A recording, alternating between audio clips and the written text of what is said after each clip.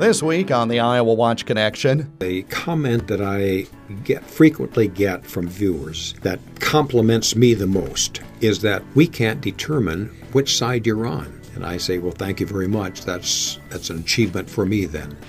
An Iowa journalism legend is retiring. I think he has a good feel for what people on Main Street think about, how they think, and I think that's important.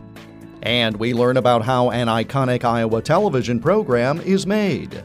But it's really educational and insightful to sit in on the planning meeting with these journalists, strategize on what topics we should be covering. Honoring Iowa's Dean Borg, our topic this week. The IowaWatch Connection is presented by the Iowa Center for Public Affairs Journalism, online at iowawatch.org. Here is Jeff Stein. He's practiced journalism in Iowa for parts of 7 decades, ever since he graduated from Iowa State and completed military service in the 1950s. Along the way, Dean Borg has become synonymous with Iowa Public Television, primarily from his work over the past 45 years as host of the weekly Iowa Press program, but also as a commentator during sports broadcasts.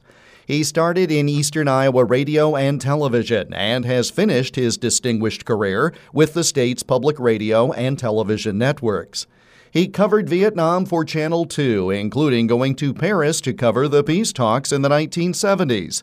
And samples of his work then, through his time with Iowa Public Television, cover the full range of recent Iowa history.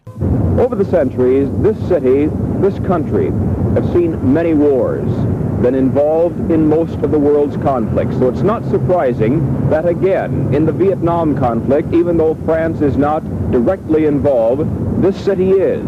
It's the site of the Vietnam peace talks. Governor Robert Ray now leaving the House of Representatives chamber on the way back to his office after having spoken about 28 minutes to the legislature. Actually, we timed him at 28 minutes and 15 seconds, interrupted by applause only twice. Dean Borg and Dick Trotter back again this year to tell you what's happening on those other matches. First of all, Dean Borg. Doug, I'm going to be looking at the 1A match first of all, and then as the heavier weights come on, I'm going to move to 2A. In 1A particularly, I'm going to be watching Pat Wilson of Shelby and Rod Decker of Winthrop. Iowa Press, a weekly news interview program for Sunday, April 22nd. Here is Dean Borg. Good afternoon. National elections, at least according to one political analyst, have entered the age of the primary. No small wonder. There are nearly 40 primaries now nationwide, a fact which has, over the course of the past 3 presidential elections, changed the entire course of presidential politics. Among caucus goers, you still hear the reservations of perhaps a lack of experience in other things. That's a matter of resume. Either it's there or it's not. So how do you explain that? When Borg retired from the Iowa Press table in January of this year, he was replaced by a familiar face, David Yepsen, the longtime political reporter for the Des Moines Register, who was a regular panelist on Iowa Press. Yepsen has returned to Iowa after time directing the Paul Simon Public Policy Center at Southern Illinois University. We spoke late last year as he prepared for his new TV role. To be sitting at the head of the table as Dean Borg has for some 40 years, it takes a certain type of person to be able to keep the conversation civil and to address this wide variety of topics that the show has always prided itself on presenting. You filled in the past. You were a regular panelist while you were at the Register. What qualities does Dean have that has allowed him to make the program so successful for so long? Well, first of all, he understands Iowa. He's been a journalist in this state for many years, as you point out. Iowa native. I think he has a good feel for what people on Main Street think about, how they think, and I think that's important. Dean is also good about getting people to explain things. Oftentimes, talk shows can devolve into jargon and insider things, and Dean is very good about interrupting and saying, well, what does that mean? Or tell us more about that. And I think those are the questions that a good moderator could help to flesh out and make sure that people understand. So I think those are a couple things that Dean has brought to the table, and that I hope we can continue. IowaWatch Executive Director and Editor Lyle Muller visited with Dean Borg in January as he counted down the days to his final Iowa Press program. Do you have any idea how many interviews you conducted with Iowa Press? I don't have a count. We do have the log on each show is logged as to a show number, but it didn't begin numbering at the correct time in 1971. So I'm really the only one who remembers that, Iowa Press began in 1971. A common question that would be asked at a time like this when you're reflecting on a career, on a program, would be about interviews that would stand out. Mm-hmm. And do any interviews in all of those years stand out, at least a collection of them? And if there is one big one, sure, we'd love to hear about it, but any type of people who stood out for you? Well, yes, there were several incidents that stood out as to what was said on the program. Yes, there probably are a few, but the one that I remember started out just sort of different. That is, then Senator Howard Baker of Tennessee. He was a presidential candidate at that time, coming through Iowa and testing the waters, and we had him on Iowa Press. Lyle, he brought along a camera, and he was a camera bug. So he wanted, before we could even roll the tape to start taping the program, the interview, he wanted to take pictures.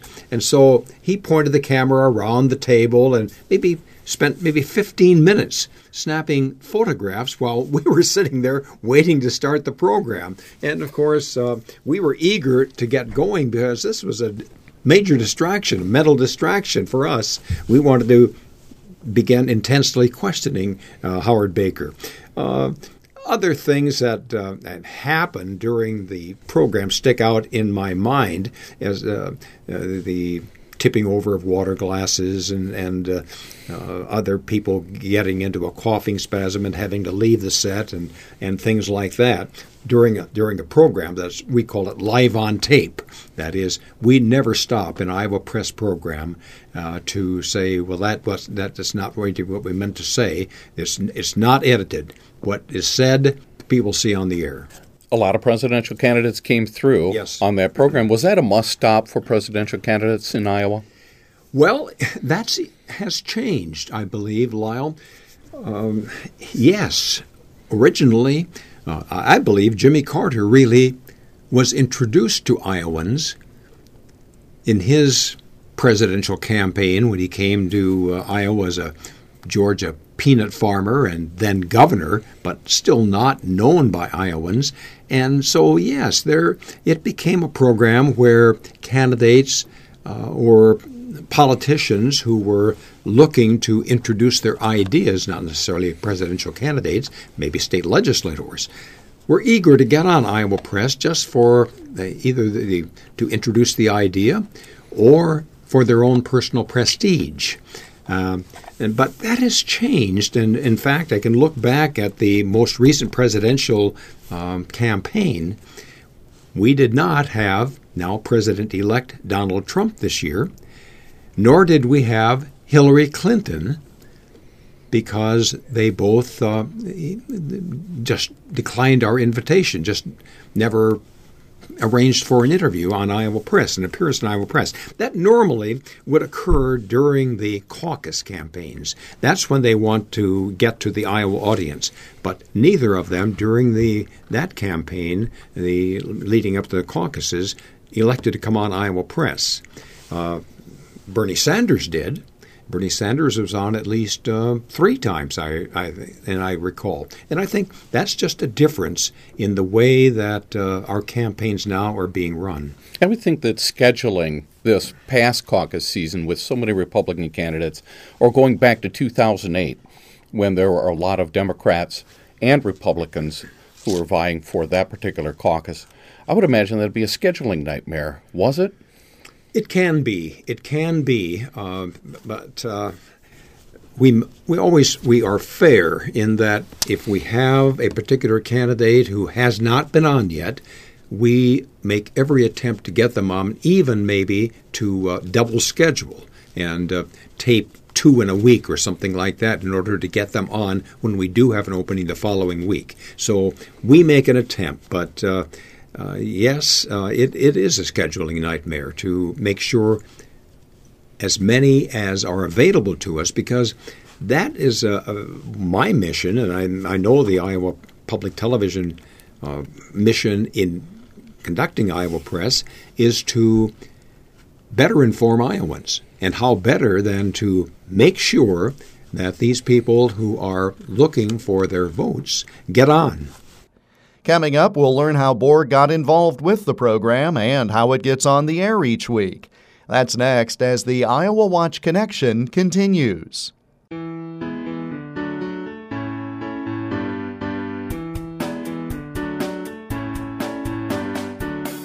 Support for the IowaWatch Connection comes from the Iowa Insurance Division's Iowa Fraud Fighters program.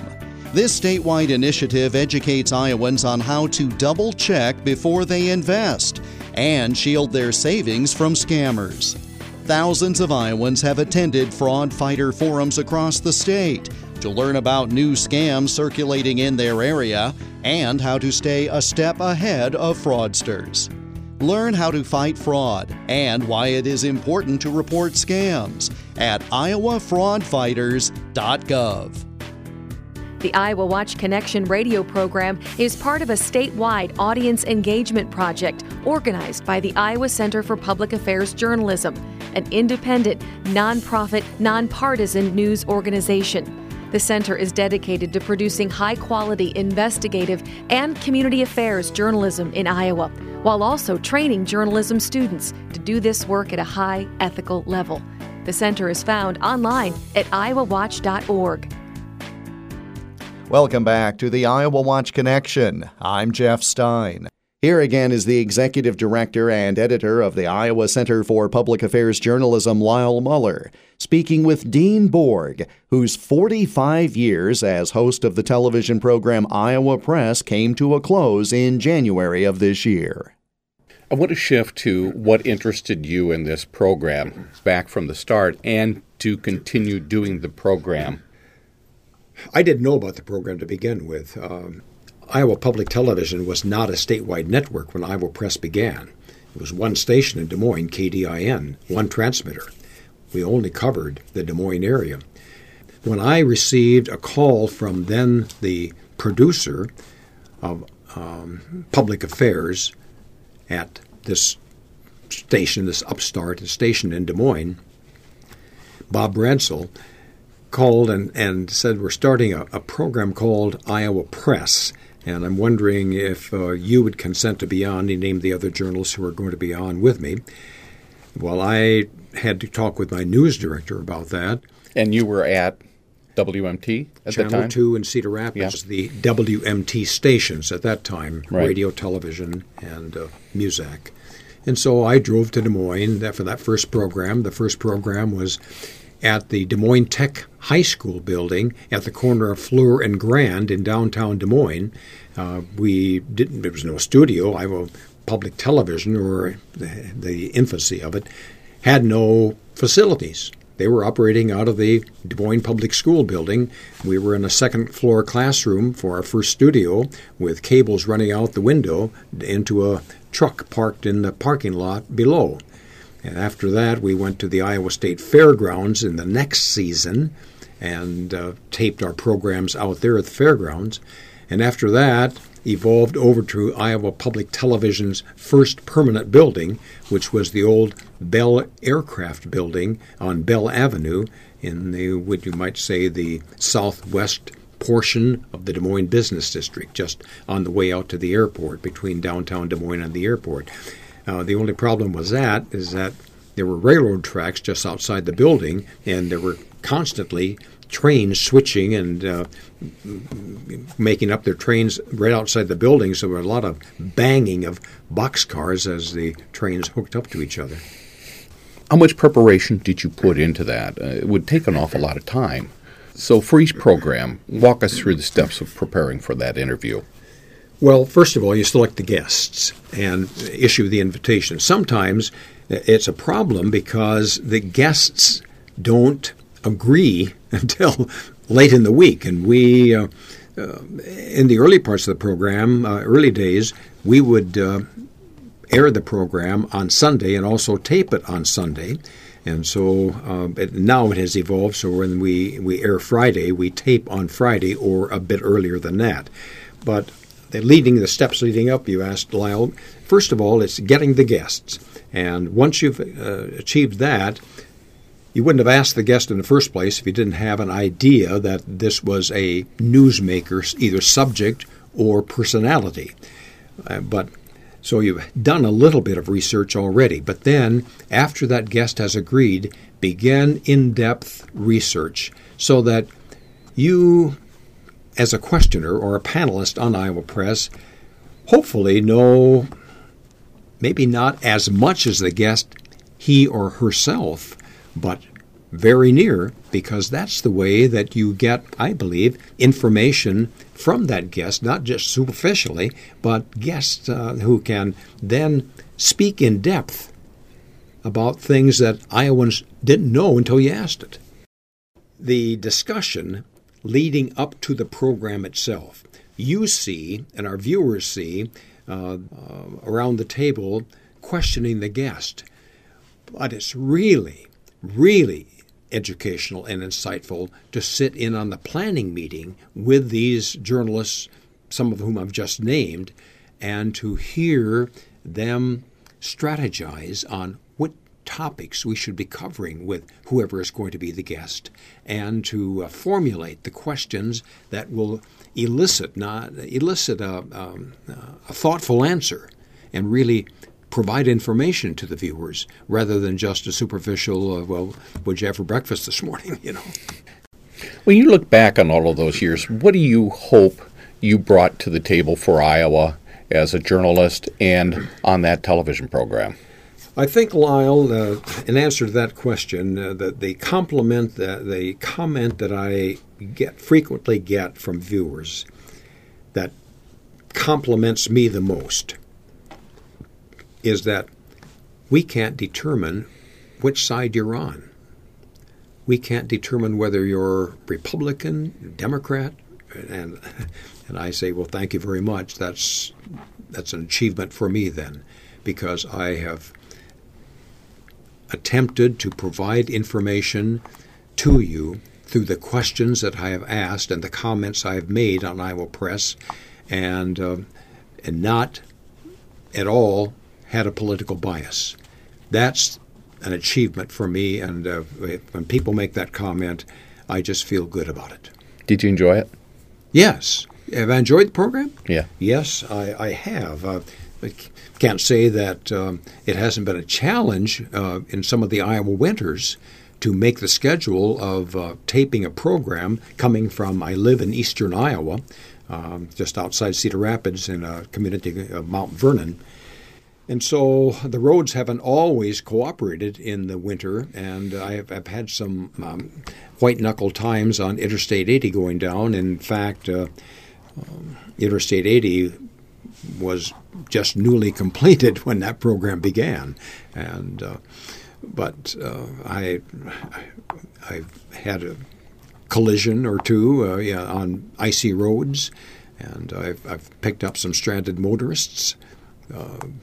Going and gotten them to safety, and so it's been an experience. And Lyle, I remember now, I even took the bus. The roads were so bad, I even went to Cedar Rapids and took a bus down to tape an Iowa Press program at one time. That's an amazing story. Do you recall when that was? Oh, maybe just roughly 20 years ago now. Uh-huh. Yeah. But I remember we were going Highway 30, and the bus driver made some comments about drivers on the road at that time that I took to heart. I thought, here's a professional driver, and I'm getting some lessons in road safety and from a real professional here. When you get a chance to watch Iowa Press for the first time as an audience member instead of someone who was deeply involved, do you have any thoughts about where you might be on that? What might be going through your mind at that time? I am going to enjoy, I know I'm going to enjoy sitting back and listening to the questions, knowing the inside, if you will, of how those questions were developed in a reporter's meeting, planning meeting ahead of time, and to see the pattern and to see how the program moves along, because one of the jobs of the host moderator is to know the question topics that you want to get in to that roughly 28 minutes that you have allotted in a half-hour program. The rest is introduction and close of the program.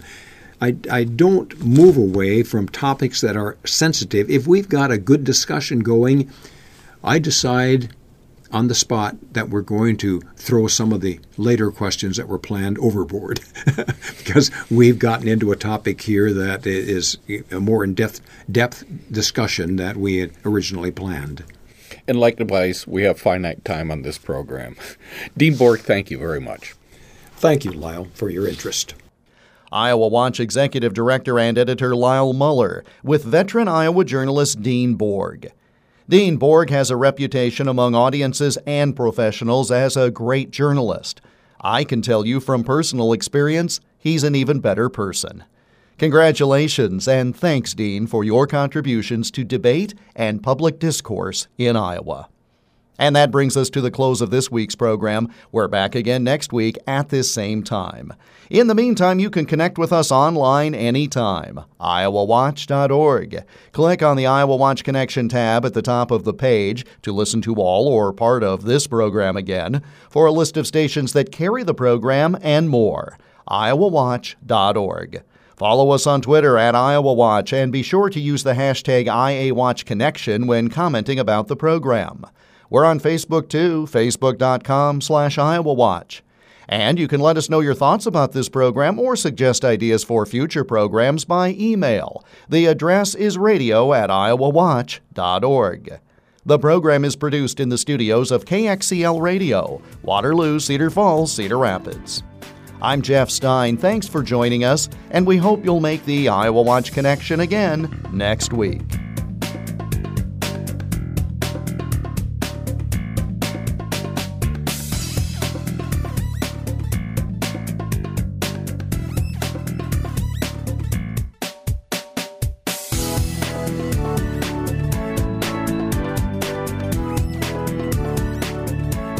The Iowa Watch Connection is a copyrighted presentation of the Iowa Center for Public Affairs Journalism, which is solely responsible for its content. For more information about the center, including how you can contribute so high-quality investigative and community affairs journalism and student training can continue, go online, iowawatch.org.